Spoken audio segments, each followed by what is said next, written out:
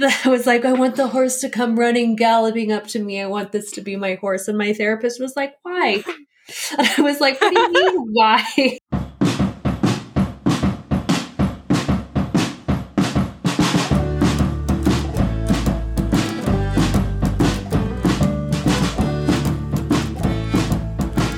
Hi, thank you for joining me.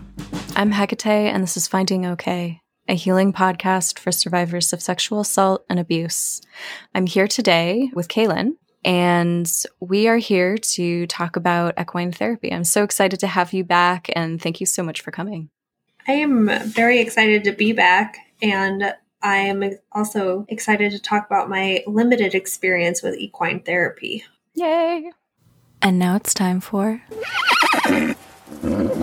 Trigger and content warnings for this episode include the following: sexual assault, trauma, PTSD, substances, addiction, and the pandemic. Please check in with yourself and make sure you're all right to continue. So it's been a while since we talked. We haven't talked since, I think, early quarantine. And so I would like to start with another round of, are you okay? Yeah, I am okay.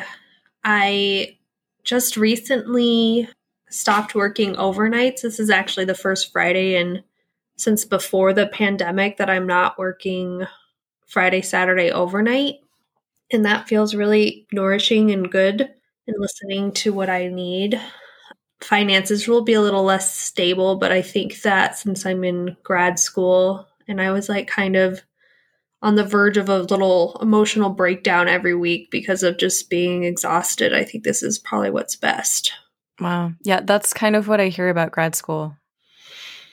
Yeah. That's part of the experience. Yeah.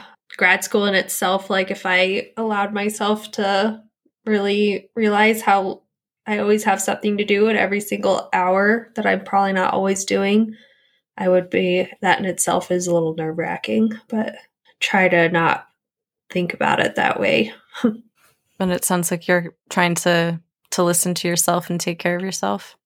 Yeah, definitely. I was putting my job that I've been at this place of work for almost 3 years, and I was definitely putting my job before school and before my mental health.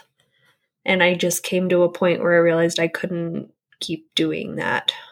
As much as I love my job very much, I just couldn't keep going. It's a pretty important realization.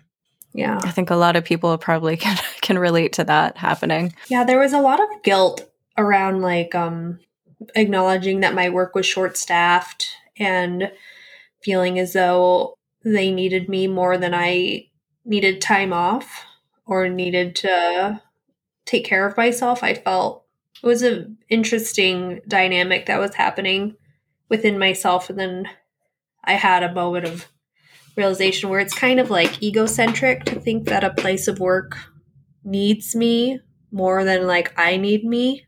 Yeah. So all of these, and I'm actually still able to I still have a relationship with that job. I'll fill in shifts when I can and they need me.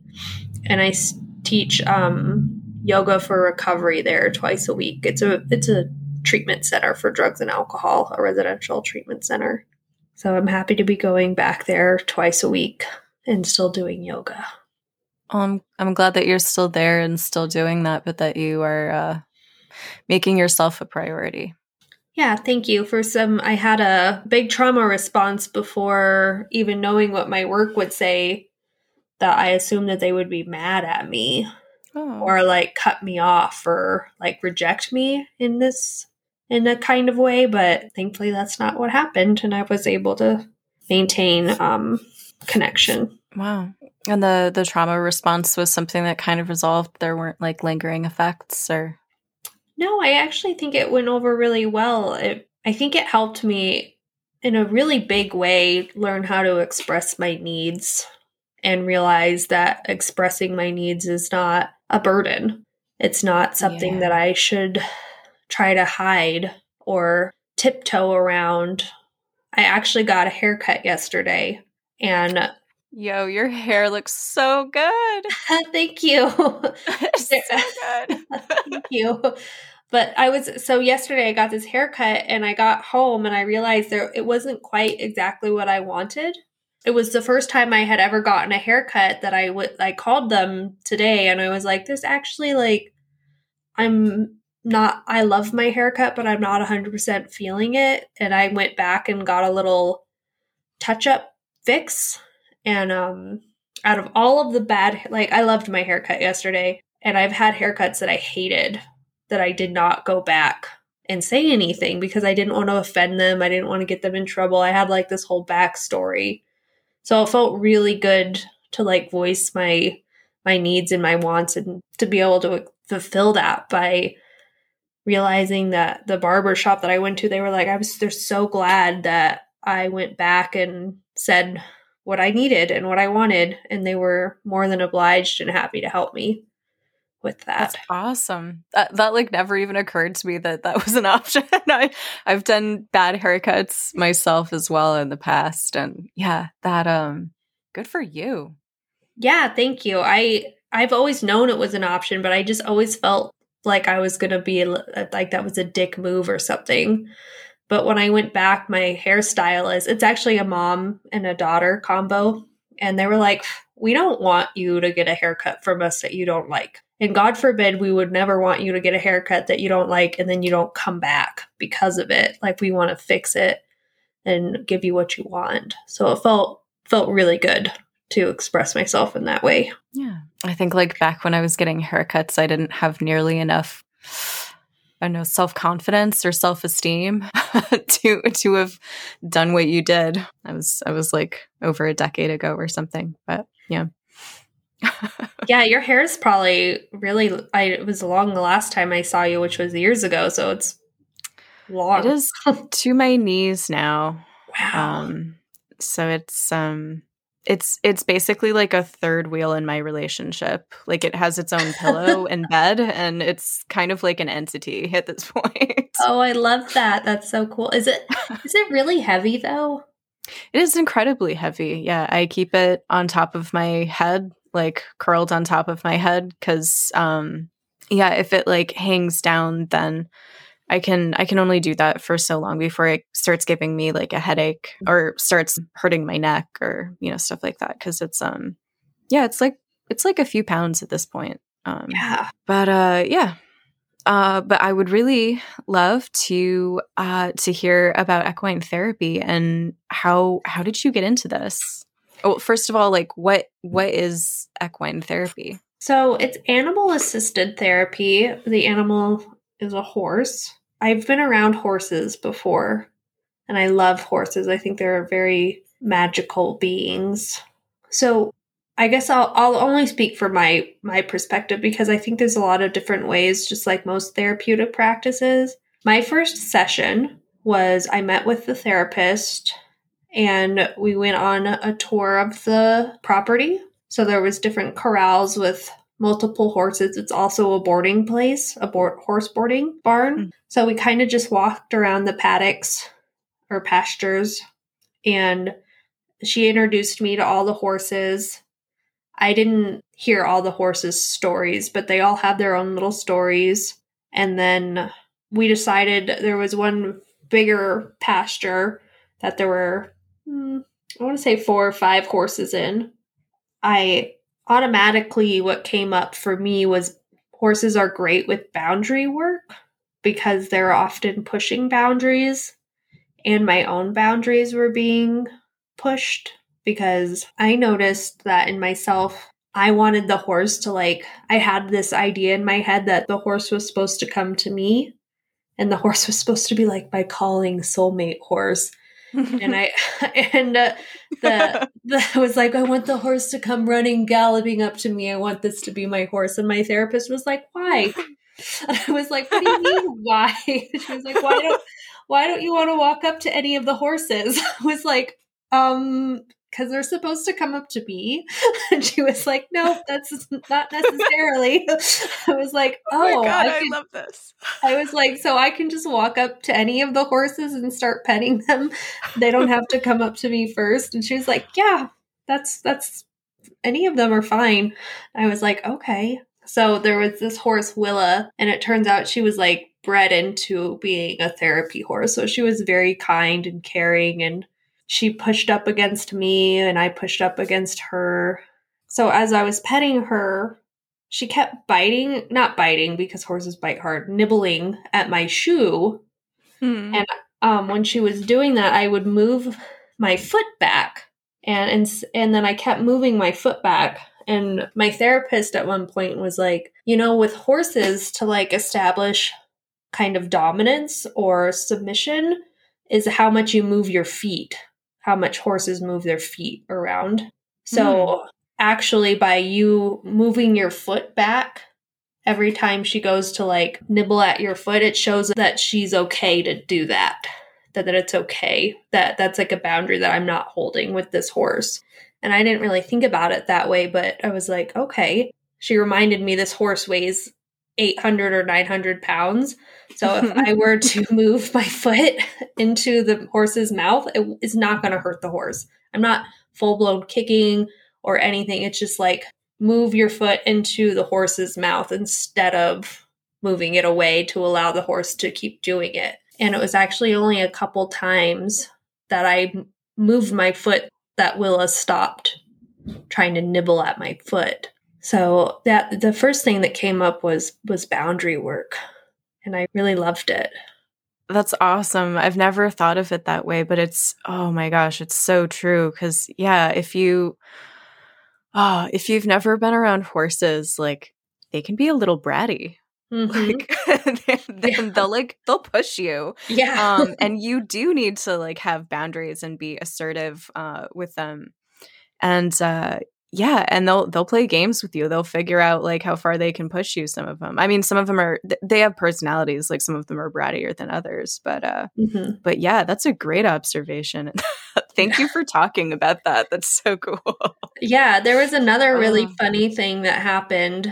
So I was petting Willa and I was talking about relationship work, and so I don't remember the details, but somehow family dynamics got brought in, and I was talking about my mom and my sister and how I was like, oh, that's a whole can of worms that we don't need to go into on our first session right now. And then all of a sudden, as I'm talking about this, as I'm talking about family dynamics, another horse comes galloping up towards us. And this other horse steps between me and Willa and wants me to pet. All of a sudden, I hadn't pet this horse at all before. And then my therapist like waited for me to pause, and she was like, I just have to tell you what's going on right now. I was like, what's going on right now? And she was like, this is Willa's brother. And like, you're watching family dynamics play out between these two horses as you're talking about your own personal family dynamics. And then off to the side was Willa and her, I don't remember the brother's name, but was her mom. And she was like, as you're bringing in these relational family stuff, like you're surrounded by this horse's family and the brother's picking on her. And it was really interesting how it corresponded like that. I love it. That's spooky. Yeah. That's some nice synchronicity there. Mm-hmm. So what did you do? Did you allow the brother to interrupt, or did you like push him aside and go back to Willa? I continued to pet the brother, but he kind of left on his own. Willa was pretty actually I've only had 2 sessions, and I had an agenda before I went into my second session. I was like, I'm going to pet another horse. I'm not going to go to Willa. I'm going to pet the paint horse. The paint horse like wasn't into it. I was like, all right, fine. And then we walk. So one of the big things I really like about equine is that I get to do a lot of walking around. So like the property that my therapist works on, it's a huge property. It actually has 2 different farms on it. Not that we go to the other farm. So I like to process things while I'm walking. Like I like to listen to podcasts while I'm walking. So it felt really nice to just be outside and to walk around while doing talk therapy. And then, so going back to how I started, I said I wasn't going to hang out with Willa. And then I was hanging out with Willa. I was like, oh, hey, girl, I guess we are going to hang out today. And I'm feeling like I really like to be around that particular horse. I'm definitely willing to explore other horses too. But as of now, we kind of just ended up together more than maybe some of the other horses. Well, it's nice to kind of have like a relationship that you're sure of, or like, I know that you'll accept me. Yeah. I definitely relate to that, what you were talking about earlier with the like, I want the horse to come running up to me and it's going to be magical.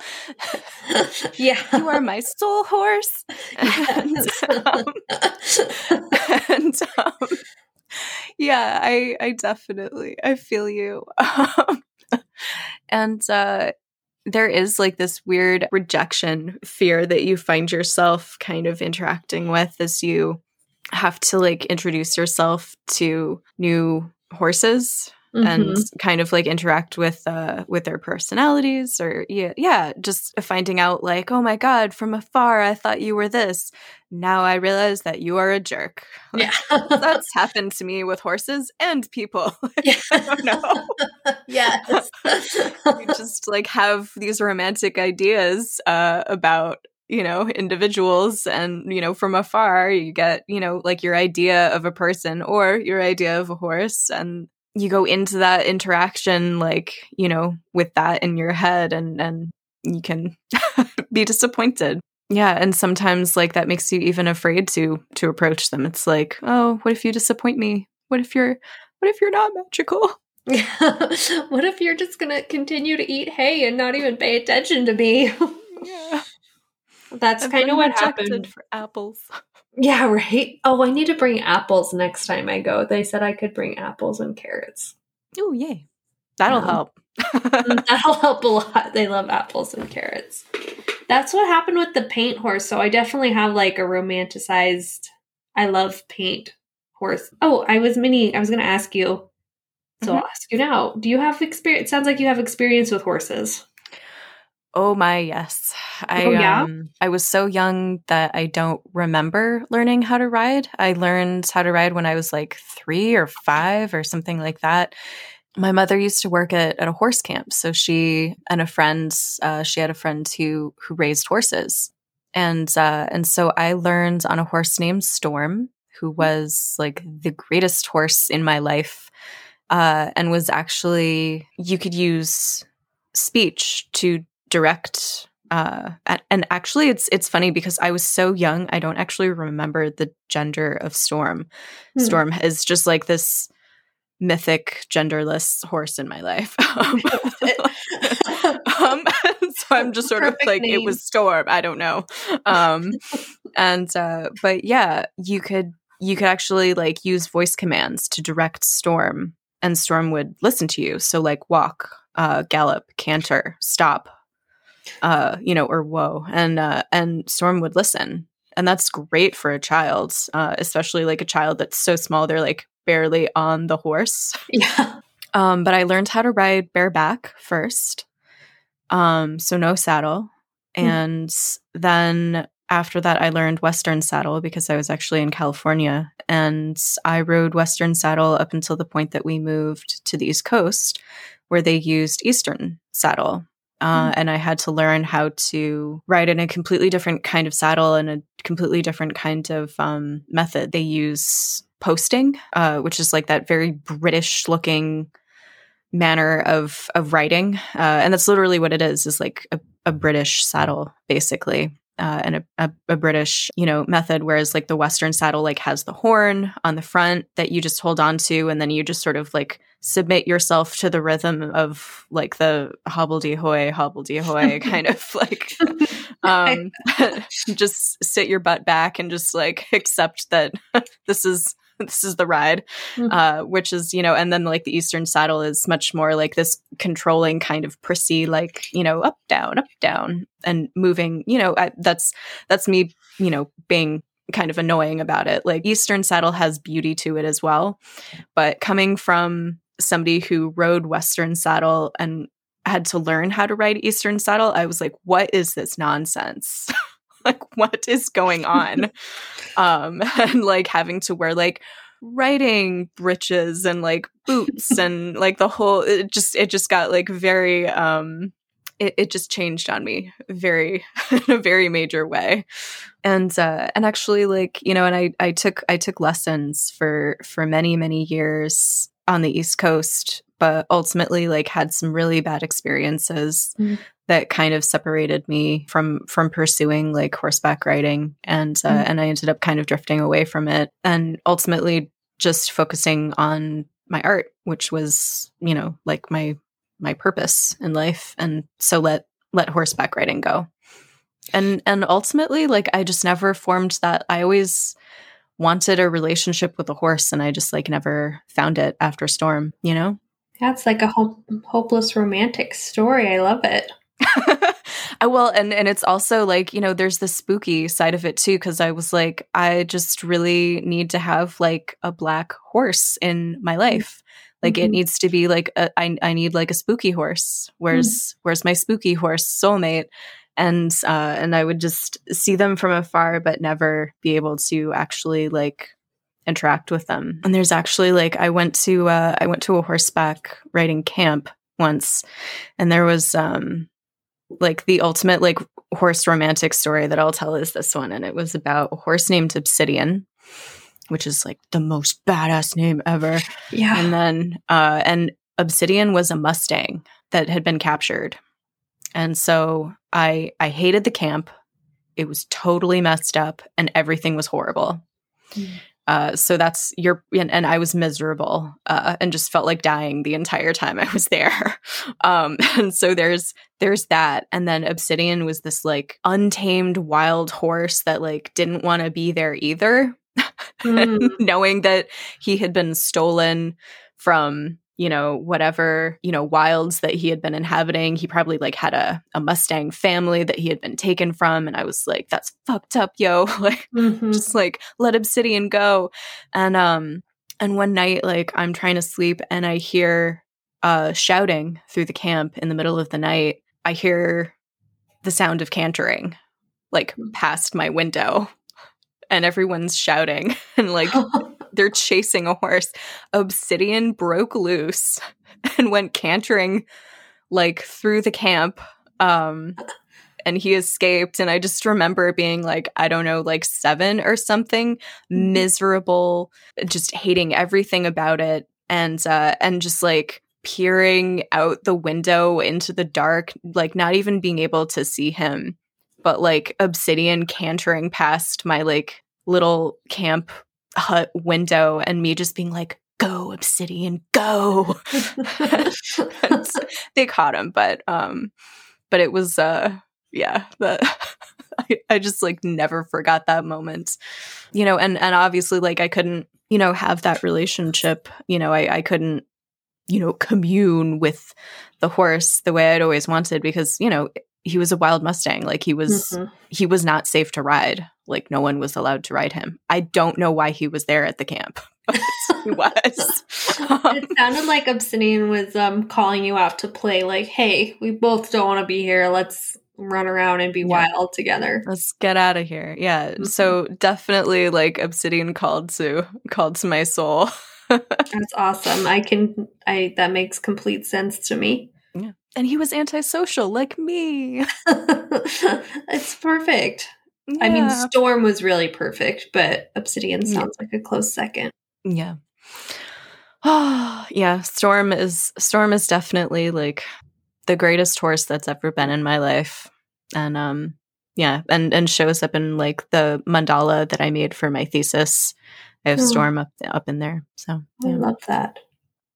So, but anyway, so yes, that's some of my experience with horses. It spans at least a decade, but petered out. And I really want to someday have horses back in my life. And I especially want to take my partner riding someday because he has never even met a horse. Oh, wow. Like never even had the opportunity to, I mean, he grew up like just outside of Boston. So not not a plethora of horses about. And there's definitely, and I should mention, like, often there's like a socioeconomic like kind of barrier with being around horses. If they're not like farming animals, or you're not, like you don't like keep horses, then there's like a middle area of socioeconomic reality where it's like horses are not part of our lives. Horses are insanely expensive to have. Insanely expensive. Like just every part of having a horse. Buying a horse is expensive. Feeding a horse is expensive. Doing a vet checkup is expensive, let alone if they have any kind of medical. It's very expensive. Yes. So to bring in the place that I'm going, my therapist I'm grateful. She does a sliding scale for equine, her therapy. Oh, that's awesome. And it made it more accessible. There were definitely times in my life that the amount that I'm paying right now would have not been accessible. So it's still not inexpensive, but in regards to how much therapy cost, it is on the lower end of the pricing scale for me, at least for on her sliding scale. That's awesome. I'm so glad that you found a place that does sliding scale. And thank you for mentioning that, because it's really worthwhile for people to know that, like, hey, that's like a question that you can ask. I mean, it might not be possible at the place that you're looking at, but ask the question. The place I'm going has it on their website that they do sliding scale.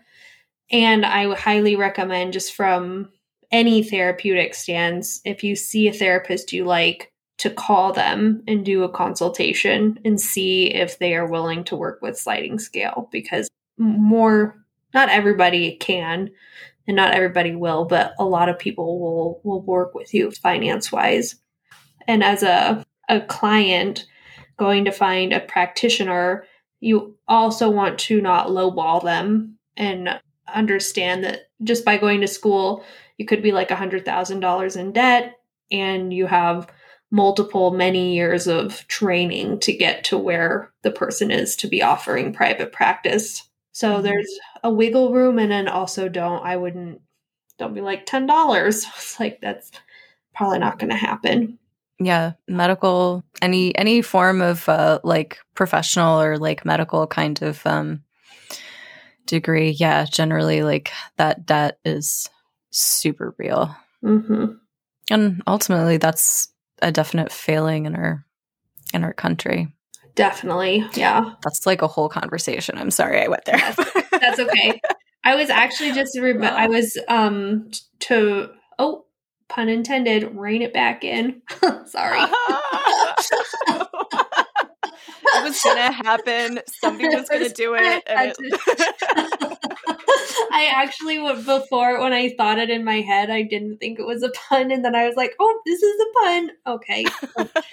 My experiences with horses when I was little, so I was really dead set on not being anything like my sister at all. I love my sister, and now we talk regularly, but I really didn't want to be anything like her. She rode horses when I was little. So when we were both little, she took horseback riding lessons.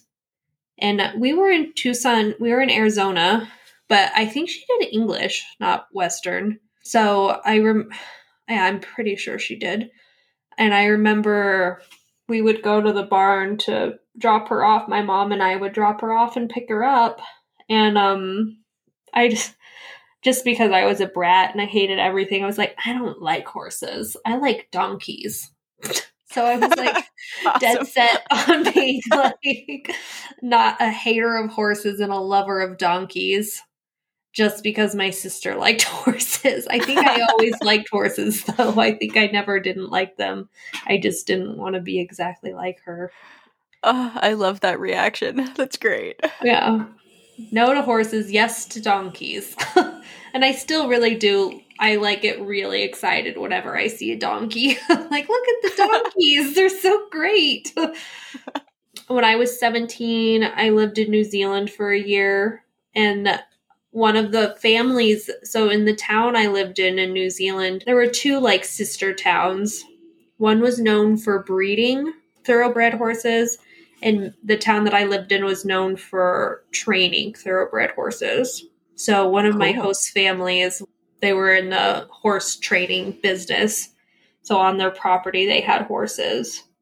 And I know I had ridden before that multiple times, not as much as my sister, but I got really into horseback riding because they had I don't remember the name of the horse. It was like, it was a pony. Actually, almost all the all the horses I've mentioned so far are actually ponies, not horses. Okay. Small horses, I guess, smaller horses. But there was this they had a horse that wasn't a thoroughbred. It was super barn sour. I did not like because it never left, but they let me ride that. They didn't let me ride any of the thoroughbreds, but they let me ride this fat, not thoroughbred horse that was barn sour. I was like, I love this horse. She kicked me off a few times because she wasn't that easy to ride. And then wow. Yeah, she just would lose it when she would be running back. So she would be fine going out in the whatever trail or whatever we were doing, but whenever she knew she was going back home, she would just book it. And I didn't have enough control over her to not have her book it. So there was a few times she jumped over creeks while I was riding her, and I was like, I didn't know how to do that. Yeah. So. Yeah. Yeah. Oh. I still loved her anyway. Gosh, I'm so bad with names. I don't remember her name. I think ever since then I have had a really strong calling to horses, but haven't had very much exposure or experience with them. So one of the reasons why I decided I am in graduate school for somatic body psychotherapy. That's much more of a body-based practice. So it's learning from my body rather than my brain, which is really amazing. I'm really liking my therapeutic practice. But I realized after being in my graduate program for a semester that I actually had no personal experience being in therapy other than traditional talk psychotherapy. And I had a therapist, and she's still my therapist. We did EMDR together, but now during COVID, it's not really possible to do that. And I realized that I wanted to explore more into a body-based, present moment, somatic counseling. So I just Googled it, and this equine program that I'm doing popped up. It was one of the first ones that pop up, and I just went, and it was interesting. It was so different. It's so different than regular talk therapy because it is much more what's coming up in this moment for me. Right now, I just stopped and I realized all of my breaths, I was breathing really shallow. Mm. And now I'm taking pauses because I'm doing little somatic check-ins with myself. That's good. Being where is my breath and how is my body affecting how I'm showing up for this interview right now? And this is something that we do in an equine quite often, that I'll be talking and my therapist will be I'll be petting the horse while I'm talking, but at certain points it will be very mindless petting. And then she'll ask me how is your body feeling right now while you're petting this horse and you're talking about whatever I might be talking about. And it allows me to get a little less in the past and more in the moment of how the past is affecting me right now. I can drop into my body. And bringing that up, I am in a program that the word sensation, and we ask about sensations a lot. And I am actually a person that struggles to identify sensations within my body. And I think that is a symptom of being a sexual assault survivor, that I sometimes feel very out of touch. The more I explore in safe therapeutic environments, I'm bringing more awareness to the sensations that I feel. And working with the horses, working with touch, working outside, having those somatic check-ins while being in therapy it just brings my therapeutic experience to a whole nother level that I wasn't able to reach by engaging in solely talk therapy. Well said. Thank you for talking about that. Yeah, it's interesting to talk about right now because I'm also kind of processing out loud why I do like this form of therapy so much. Don't you love that when it happens? Mm-hmm. That's why well, and I'm terrible because like that was like a negative way to say it. Back that up. But Good snaps for catching that. But I want very much to be better about journaling consistently because I used to have a very strong journaling practice, and it was a similar experience where things that I wasn't really conscious of or I hadn't articulated, they just like would just come out on the page, as I was talking to myself. And yeah, that's something I love, like when it just sort of where you end up like processing out loud or onto a page where you haven't fully understood it yourself consciously, and then it just sort of all comes together. I love that. Yeah, me too. It feels good. I actually think that's what happens in equine therapy for me too, that it's interesting what comes up and how that can be also tapped into through the body rather than getting really heady about it. All of this is new for me personally, going more. And I say that it's new for me, but it's not. I've been doing yoga for a long time. So when I'm doing things like yoga, one of the reasons I like it so much is because it's a good outlet for me. Actually, any physical exercise, it's a good outlet for me to feel my body in a different way that I'm able to feel my body most of the time.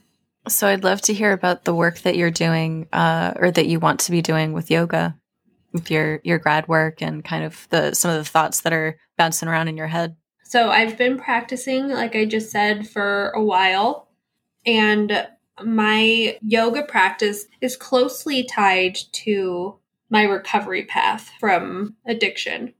I did practice when I was active in addiction, but my practice deepened a lot after rehab, and I did my yoga teacher training, and it was just it was a medicine that I needed, the awareness, the conscious movement practice. I even have a hard time describing why yoga was so important for me throughout my recovery process. So one of the reasons why I'm in a somatic body psychotherapy program is because I want to bring yoga into therapy sessions. And actually through my program, I've had one practice session. I'm not licensed or certified, so it's for educational purposes more than anything.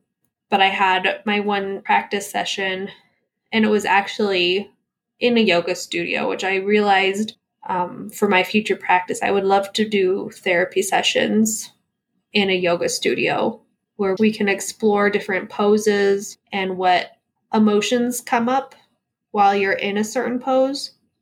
So I don't know if you're familiar with Bessel van der Kolk. No. He wrote this book called The Body Keeps the Score. Oh, that's on my reading list. Yeah, it's really intense. So I would definitely not, because it goes into a lot of trauma. The book brings up a lot of case study trauma, but it's really great. He talks about yoga, and there's other somatic experiencing, but so to go back to Bessel van der Kolk, your body holds trauma in ways that we can go through life without acknowledging. But, maybe we get a twinge in our shoulder and then we don't have any conscious awareness about the mental state or what's going on with our brain at the time of the twitch. Or a lot of people cry in yoga poses, in certain poses, because it's releasing. I've done that. Yeah, I've cried. I've cried so much in yoga. Oh my God, me too. So I want to bring that into a therapy session and create a space where we can do a session like, oh, you're having a hard time expressing yourself. Maybe we can do stuff that would correlate well with your throat chakra, or you're having a hard time feeling rooted or grounded. We can do something. And then the added benefit is we're doing these poses, but you can stop whenever you want. You can say, I'm feeling this, this, and that, and I would like to explore that more. So really all of the knowledge of the session ideally would be coming from your body, and then having the space to process what your body is telling you in that moment. And that's what I really want my future practice to be like. That sounds amazing, because I've definitely had experiences like that where I would be in a yoga class, and this was in college, so like a very large class of people that I had to see every day. And certainly while like space was made, it was a class that was, the pace is dictated by that group of people, by a professor and then the group of people. And so the feeling of like not being able to stop and like really be like, hey, I didn't realize I had, whatever this is, like trapped here. And now it's just sort of releasing, but, okay, we're going on to something else. Like, okay. Very intense. And those, nothing like crying upside down to like just humble you. Yeah, that's so true. And at the time I was like using, I was, back, pre-COVID when I wore makeup, I would just darken my eyebrows a little bit. And so the tears like ran up like through my eyebrows, and then made my eyebrows run. So I just had like tear tracks like just up my face. No. And so basically just like, but my mascara just like running like up. And so just, oh wow. Yeah. Nothing quite humbling in that manner. just a whole new kind of human moment. Yeah, that sounds intense. That sounds maybe releasing, maybe just intense. Yeah. And just ultimately, like, even as it's happening, it's just sort of being like, okay, so we're going to laugh about this later, but we're going to cry about this now. Yeah. I've had classes where I've been triggered because they were so full. I was actually just starting to go into a relationship, that like a sexual, intimate relationship with someone that I hadn't been intimate in a while. And I went to a yoga class. And I think just because of the state that I was in, it was a man. It was a cisgendered man that was next to me. He has no idea what's happening, but his foot touched me or something. And it just really set me off on a trauma response of not feeling safe anymore, or not feeling like I was, it was just an intense response, because there's been multiple times that I've been in classes where someone's toe accidentally touches me and it didn't trigger me at all. But to be able to process something like that, and maybe even if I were my own client, I would have liked to have gone to my therapist and been like, we were in this pose and I'll show you the pose. And then this happened. And I would like to go into what was really happening for me then, and kind of like deconstruct that. Yeah. And you can do that with, I was able to do that with just talk therapy with my therapist. So I was able to process it. I just think bringing in the movement would have been really helpful. Yeah. Because you're right. There isn't, it's very, generally talk therapy is very much like, you sit on this chair, I'll sit on this chair. Maybe someone's old school and there's a couch involved. Like, I don't know, but it's very, it is talk oriented, and there's not a whole lot of like embodied somatic movement. It's very true. I love that you mentioned being triggered, and specifically you mentioning like cisgender men in terms of yoga, because I had completely forgotten like part of my experience with yoga classes. And it was in college. It was very difficult navigating situations where we would have to like partner up. And I had like, I knew myself, I knew where I was at, and I knew what I was and was not capable of. And so it put me in the position where I had to assert a boundary that felt really uncomfortable to articulate, but just me saying like, hey, I cannot have a cis male partner. Mm-hmm. That's not something that I can do. That's not okay for me. At times where that wasn't something that like the professor was there to facilitate or make easy. And I'm not like a very, I'm incredibly shy. And in like a big group setting, especially a classroom setting where like education has like its own kind of trauma stuff for me, I withdraw from people like really strongly and have a really hard time relating to other people or putting myself forward in any way. And so like any kind of partner up thing is like already like really like red alert for me, just socially. And then you add like potentially triggering intimate contact with like a strange cis man. And I'm like, just, yeah. And so having to put myself forward and actually say to some guys' faces and be like, you know, they'd turn to me and be like, oh, hey, do you want, and I would have to be like, actually, and be like as respectful as respectful as possible, but just say like, I'm sorry, like I'm not comfortable having like a cis male partner. Thank you for understanding. And I can't remember like how much information I gave them. I don't remember if I said because PTSD. Like I don't remember. Like I think I was like enough in my own space that I was like, I don't owe them my medical history. I just, you know, like, I'm sorry, you know, but certainly like I remember just kind of like that kind of like walking into a wall kind of expression on some guys' faces. Like when when it happened, just sort of like, and having to just like receive that and be like, okay, I'm gonna go over here now. And it was like, okay, bye. And it's very, very uncomfortable because like being assigned female at birth, I was really socially programmed to apologize for, I mean, existing basically, but literally everything. And so those situations that I was put in were kind of really challenging, sometimes triggering. And yeah, there was just like, there was a lot that went on with yoga. Yeah. Yoga. Yeah. Trixie Minx.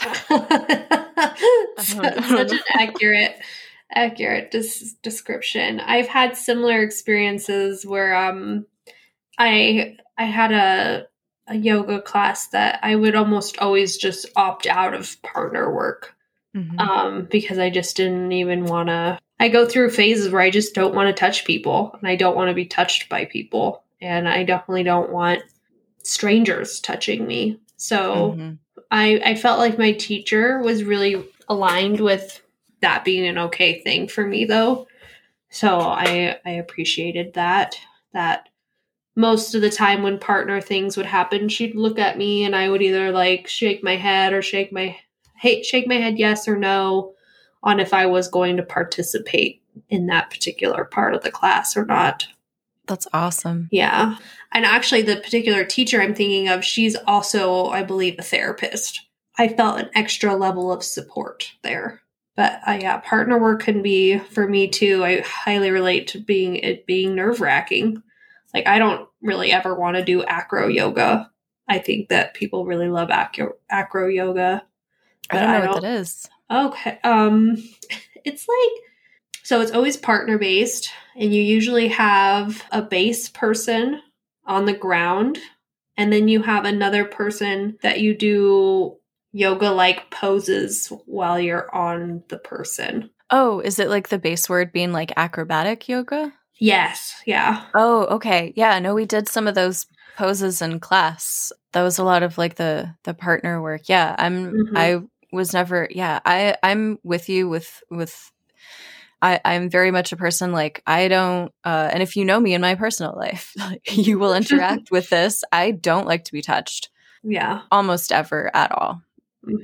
I don't usually hug my family. Like, pretty much like the only person that I like interact with in terms of touch is a partner. You know, so my partner is generally like the only person that I'm fine with them touching me.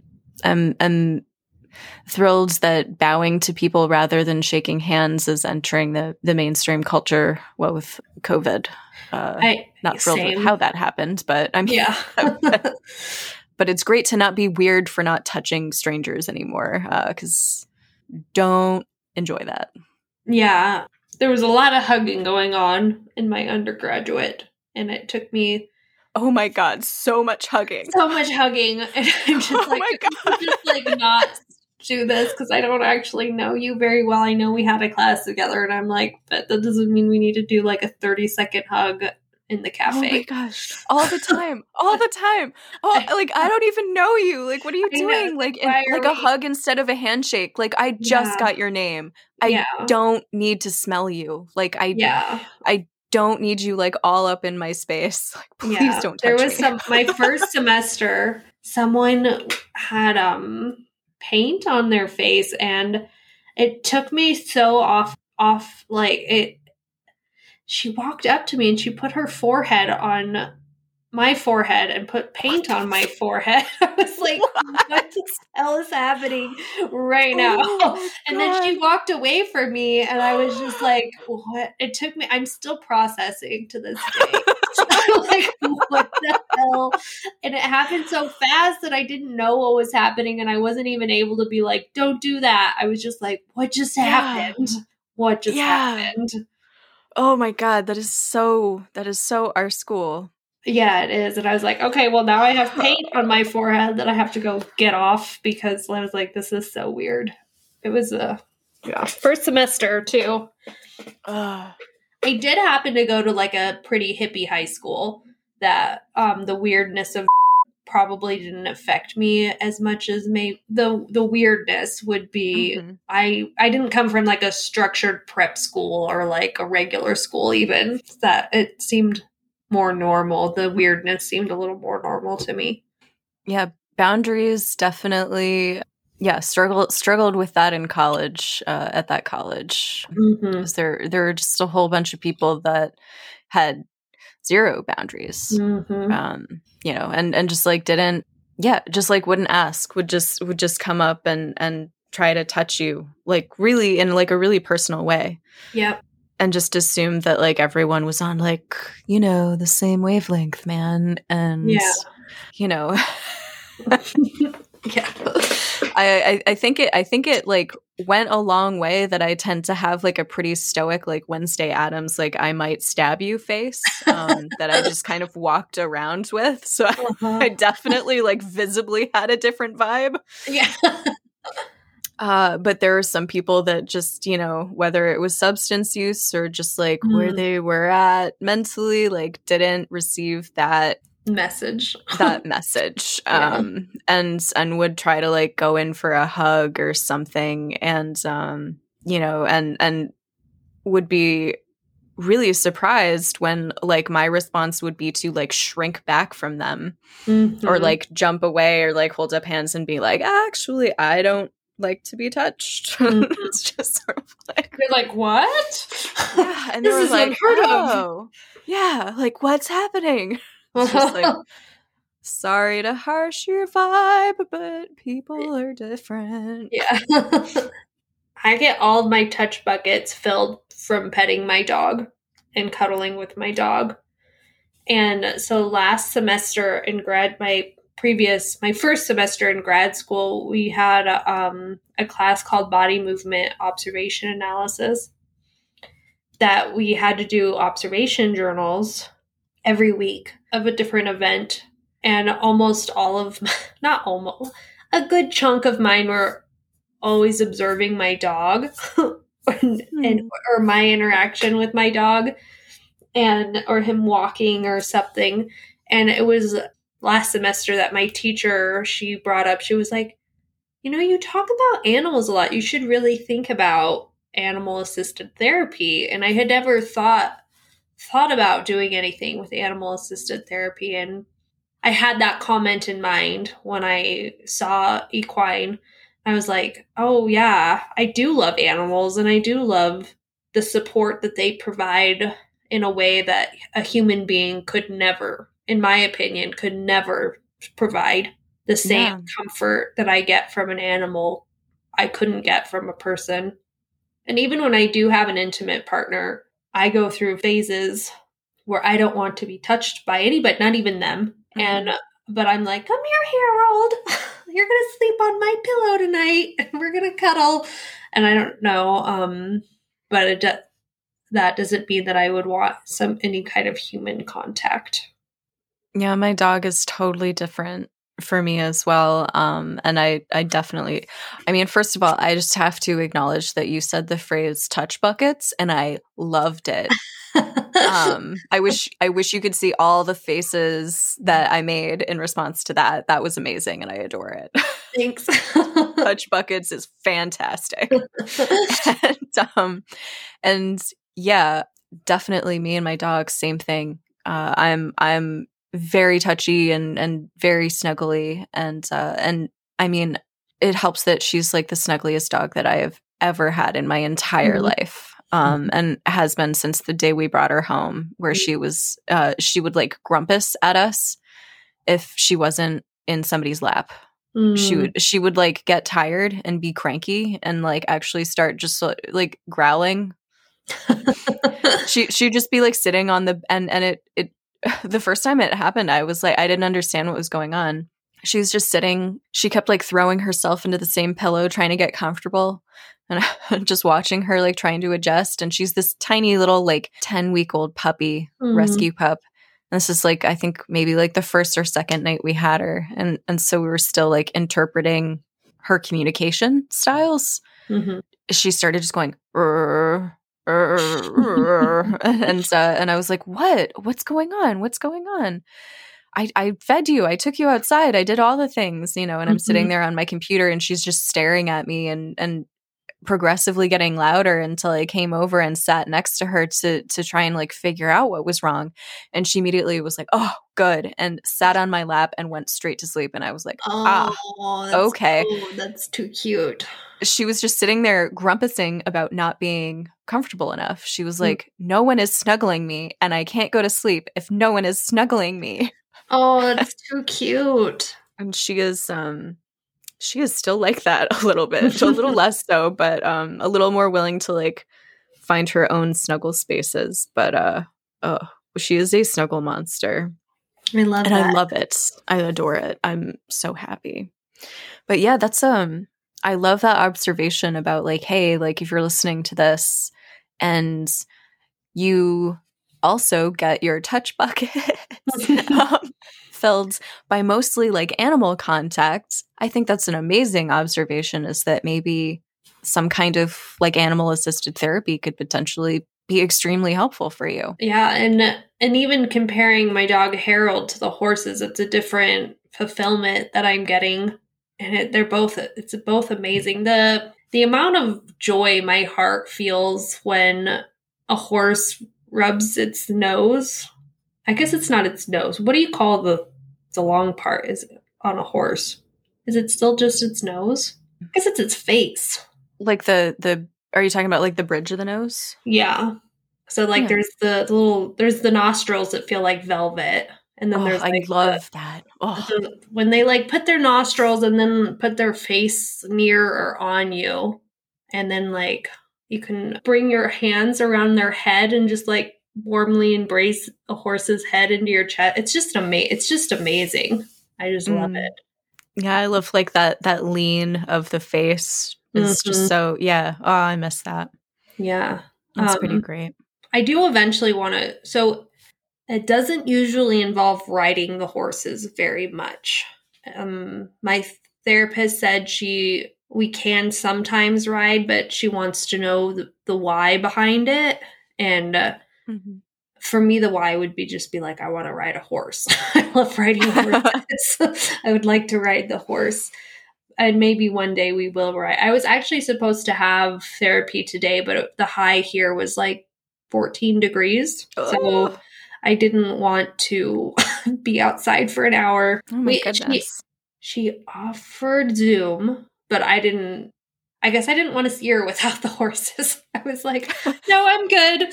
Maybe we'll do totally Zoom. fair. Yeah, I was like, I don't Will really the want. horse be on the Zoom call? Because Yeah. if not, I am good. Are you going to be outside with the horse in 14 degrees? And didn't you just get a huge blizzard or something? Or is that not in your neck of the...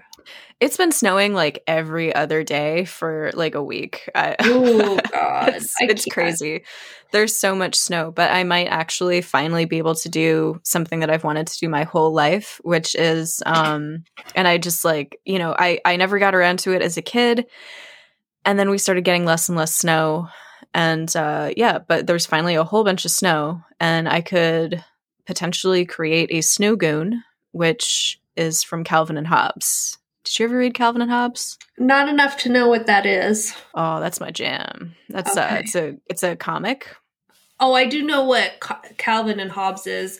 I saw them in the newspaper as a child, but I didn't like read I don't know what the snow goon, is that what you said?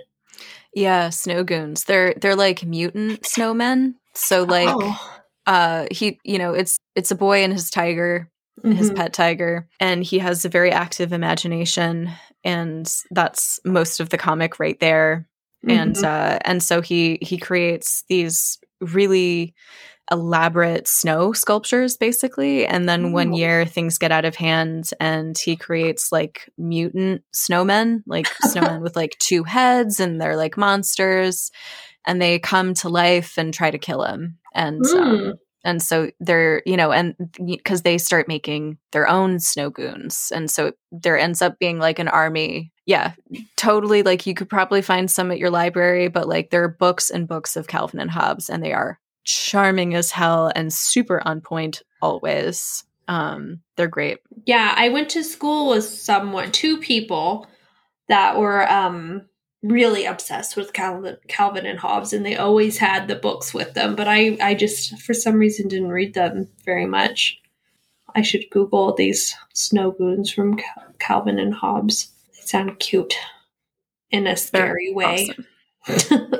They're more charming than anything else. Okay. Just sort of like, I could imagine one of them being outside like the Addams Family house or something. I don't know. They're charming. I like them. Yeah. Cool. I want a two-headed mutant snowman. I want to make that happen for my neighbors. Definitely. I think everyone will appreciate it. Yes. I was just listening to another podcast today, and they were talking about Valentine's Day, and one of the guests on the podcast was saying she knew that her girlfriend was right, because their first Valentine's Day, she made her partner a bouquet of baby doll legs. And then that's hilarious. Her partner made her, I can't remember now, but another equally weird and kind of creepy Valentine's Day. And they were like, it was our first Valentine's Day and we knew we were meant to be. And it was pretty funny. Yeah, I actually have a Valentine for my partner framed, and like it's just like on the outside and it's just a heart, and it's like made out of construction paper, and it just says like, I despise you the least. I love that. I'm like, going in a frame, going on the wall. So romantic. It is. Yeah, we just don't care about Valentine's Day at all. That's great. I love it. At least I thought we didn't, but he's like, hey, I got champagne. And I'm like, what are you doing? Don't ruin this. We don't care, remember? We have a zero effort agreement. I don't know. During COVID, I have felt more inclined to celebrate things that I'm usually not inclined to do anything for. It is true. The passage of time and like marking it somehow has definitely been very important for me. But for me, it generally kind of takes shape in terms of like the witches' sabbats, but that's certainly not everyone's cup of tea, I'm aware. My friend does a witches' circle every week. That seems pretty cool. Oh, that's good. Yeah. Oh, this is totally off topic from what we're talking about. But there is this training that I'm familiar with. It's a yoga class called All Bodies Rise. And it started out as Love Your Body. And they do this really cool thing going back to touch. and being in yoga where they have a little, and I'm sure other places do it too. They have a little thing, a card that you get at the beginning of class, and you either put yes or no on the front of your mat so they know if you feel comfortable with adjustments or not. Nice. So, because like sometimes when you're in yoga class, someone will just come up and adjust you, and it's really hard. For me personally, it's hard for me to be like, could you please not touch me while I'm like kind of already in a very vulnerable position that I feel like I'm like losing my balance. So I usually am not able to say no while it's happening.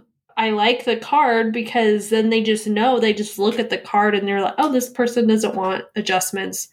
They'll just do their practice on their own. And I really want to That's awesome. Bring that into more yoga spaces where there's more of a clear consent card. Yeah. So how would you describe, if people haven't heard this term before or they're not aware of it or they're not into yoga, how would you describe trauma-informed yoga?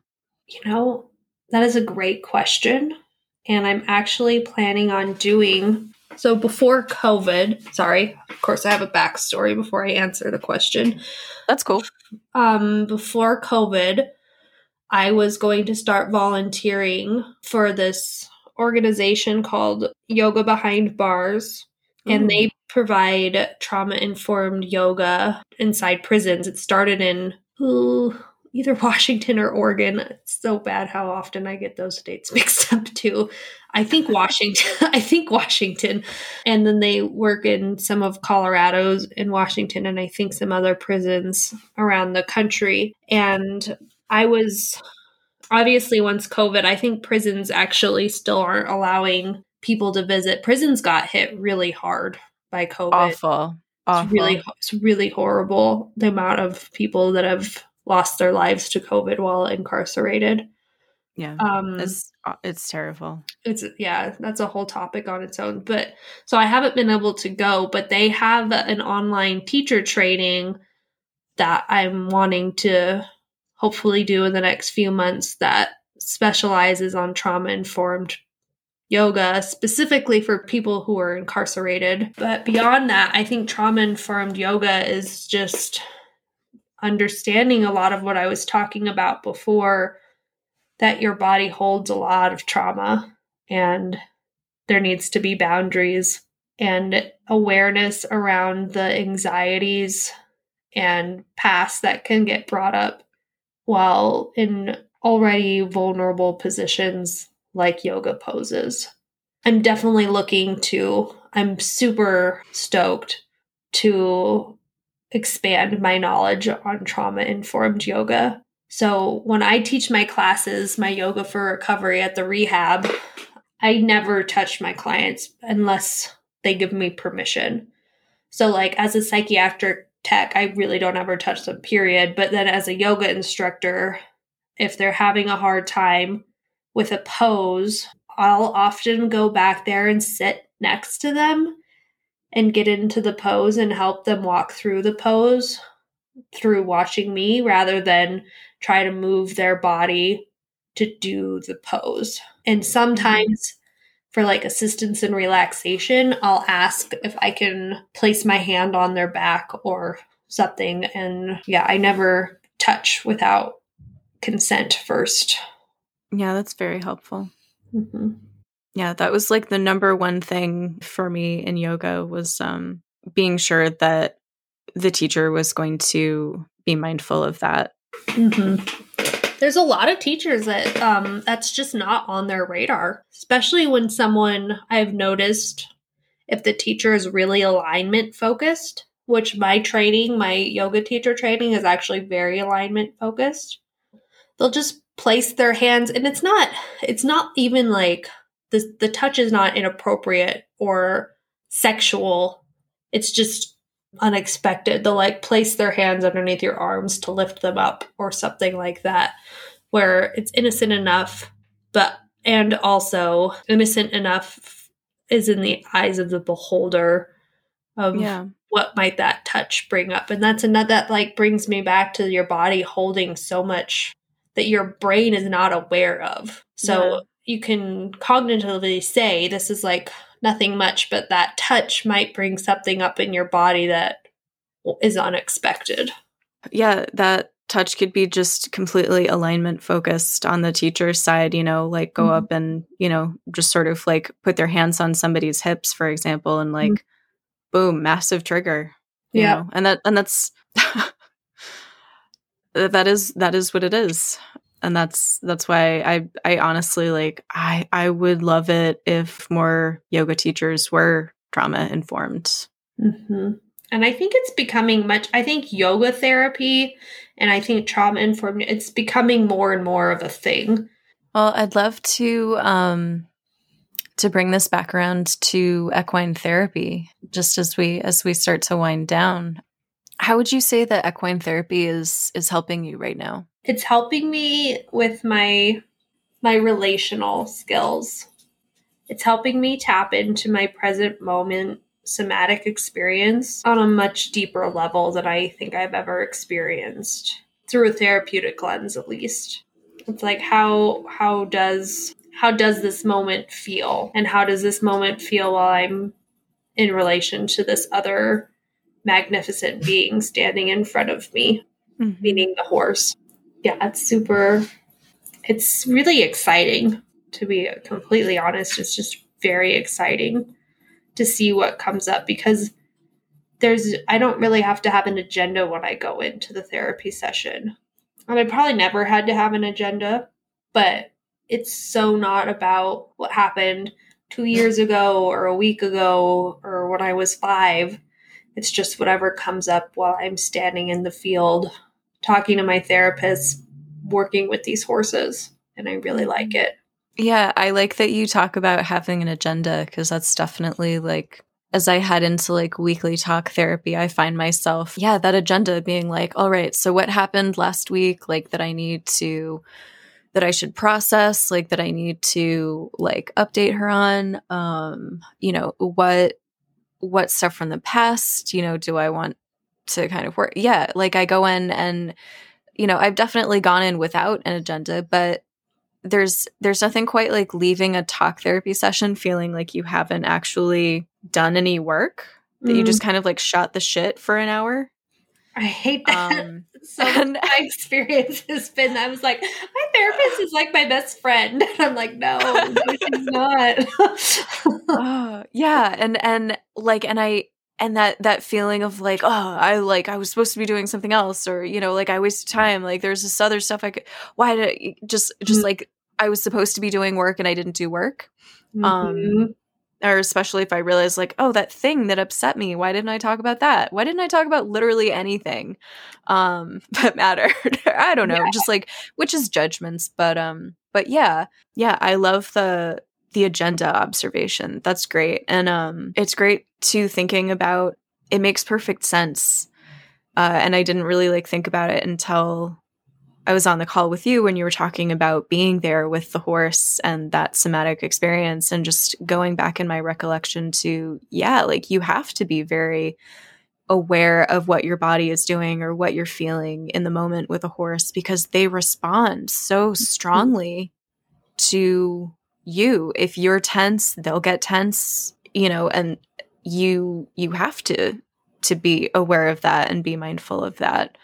And that's just like a whole part of that dynamic that I had kind of forgotten, because it's been so long. And there is also like that, there's a majesty to them. There's like a communion thing that takes place, and that's part of why I desperately want my partner to have that experience too. Is he's 6'3".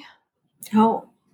And like, I don't know that he's ever had an experience with an animal that is bigger than he is. And I think that's like weirdly important. And it's so powerful. And having that like communion, that like understanding and like forming that trust of like, oh, you're not going to stomp on me. Great. And that's, I desperately like want that for him, because it's so humbling in a way. And it is also empowering, like to know that like, hey, like it's an experience of like, wow, self-regulation like actually affected such an incredible like dynamic between like two life forms where like I was smaller and I affected, you know, I transformed this interaction through that. And this was something that like me and this animal did together. And there is like a spiritual communion kind of thing. And I love that we've talked about dogs and horses during this episode too, because they're like two animals that have always really stood out to me in terms of their relationships with humans, like throughout all of human history. Like dogs and horses are just two like really shining examples of like a very close relationship with humans. And yeah. I just had this memory come up. I dated, the one and only time I've ever dated like a staunch Republican was because his dad had horses. like going out to their property and going to be around the horses. And I don't know why what you just said reminded me of that. So, I think it's because that guy that I'm talking about, he called horses big dogs.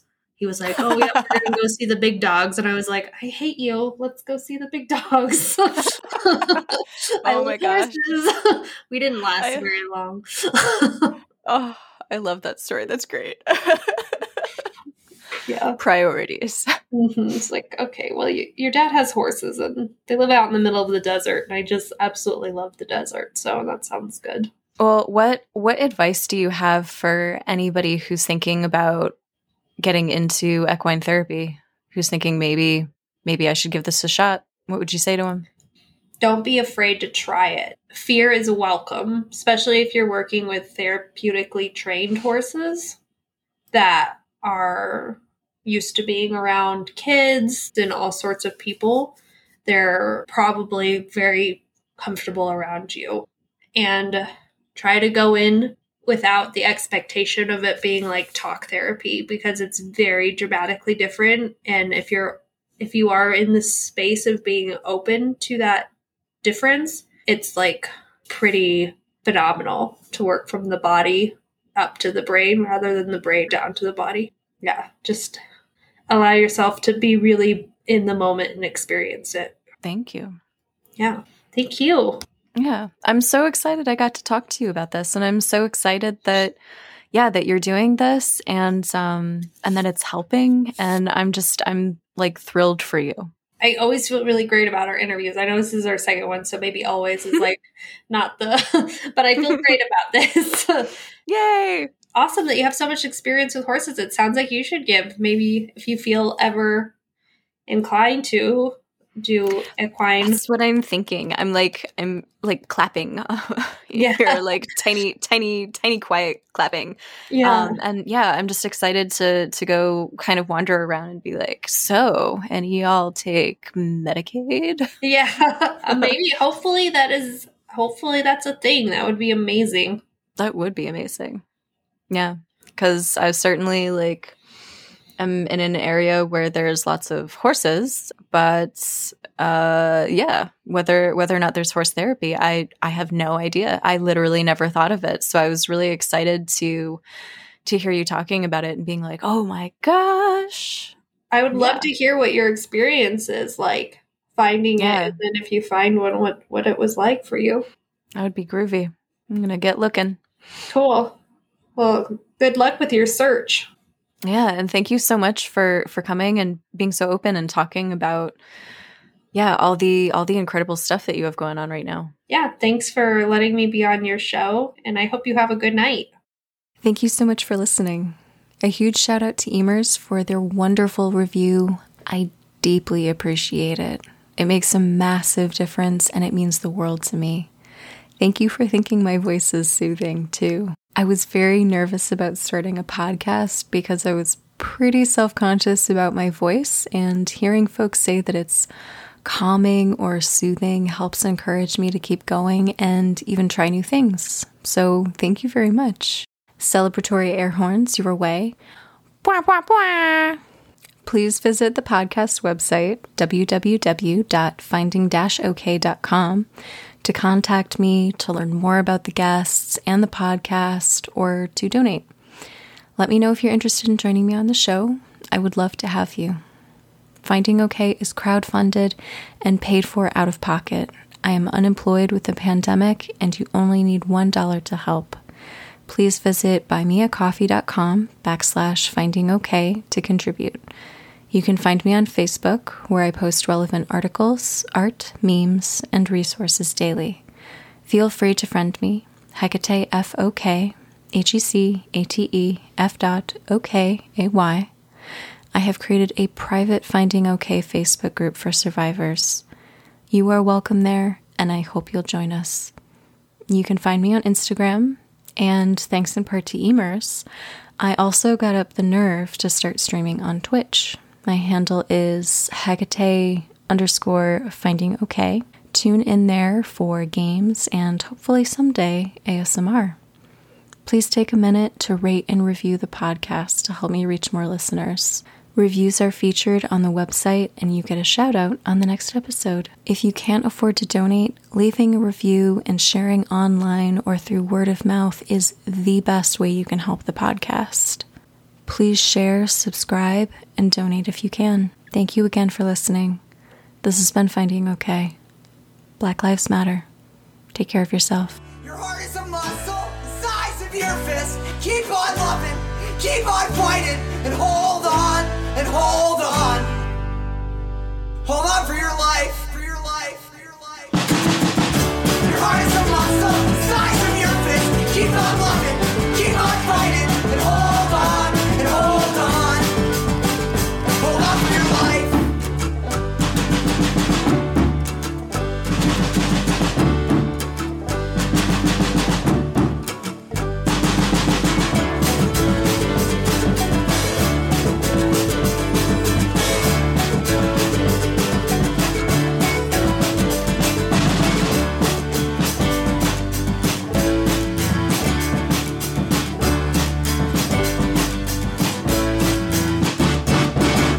How would you say that equine therapy is helping you right now?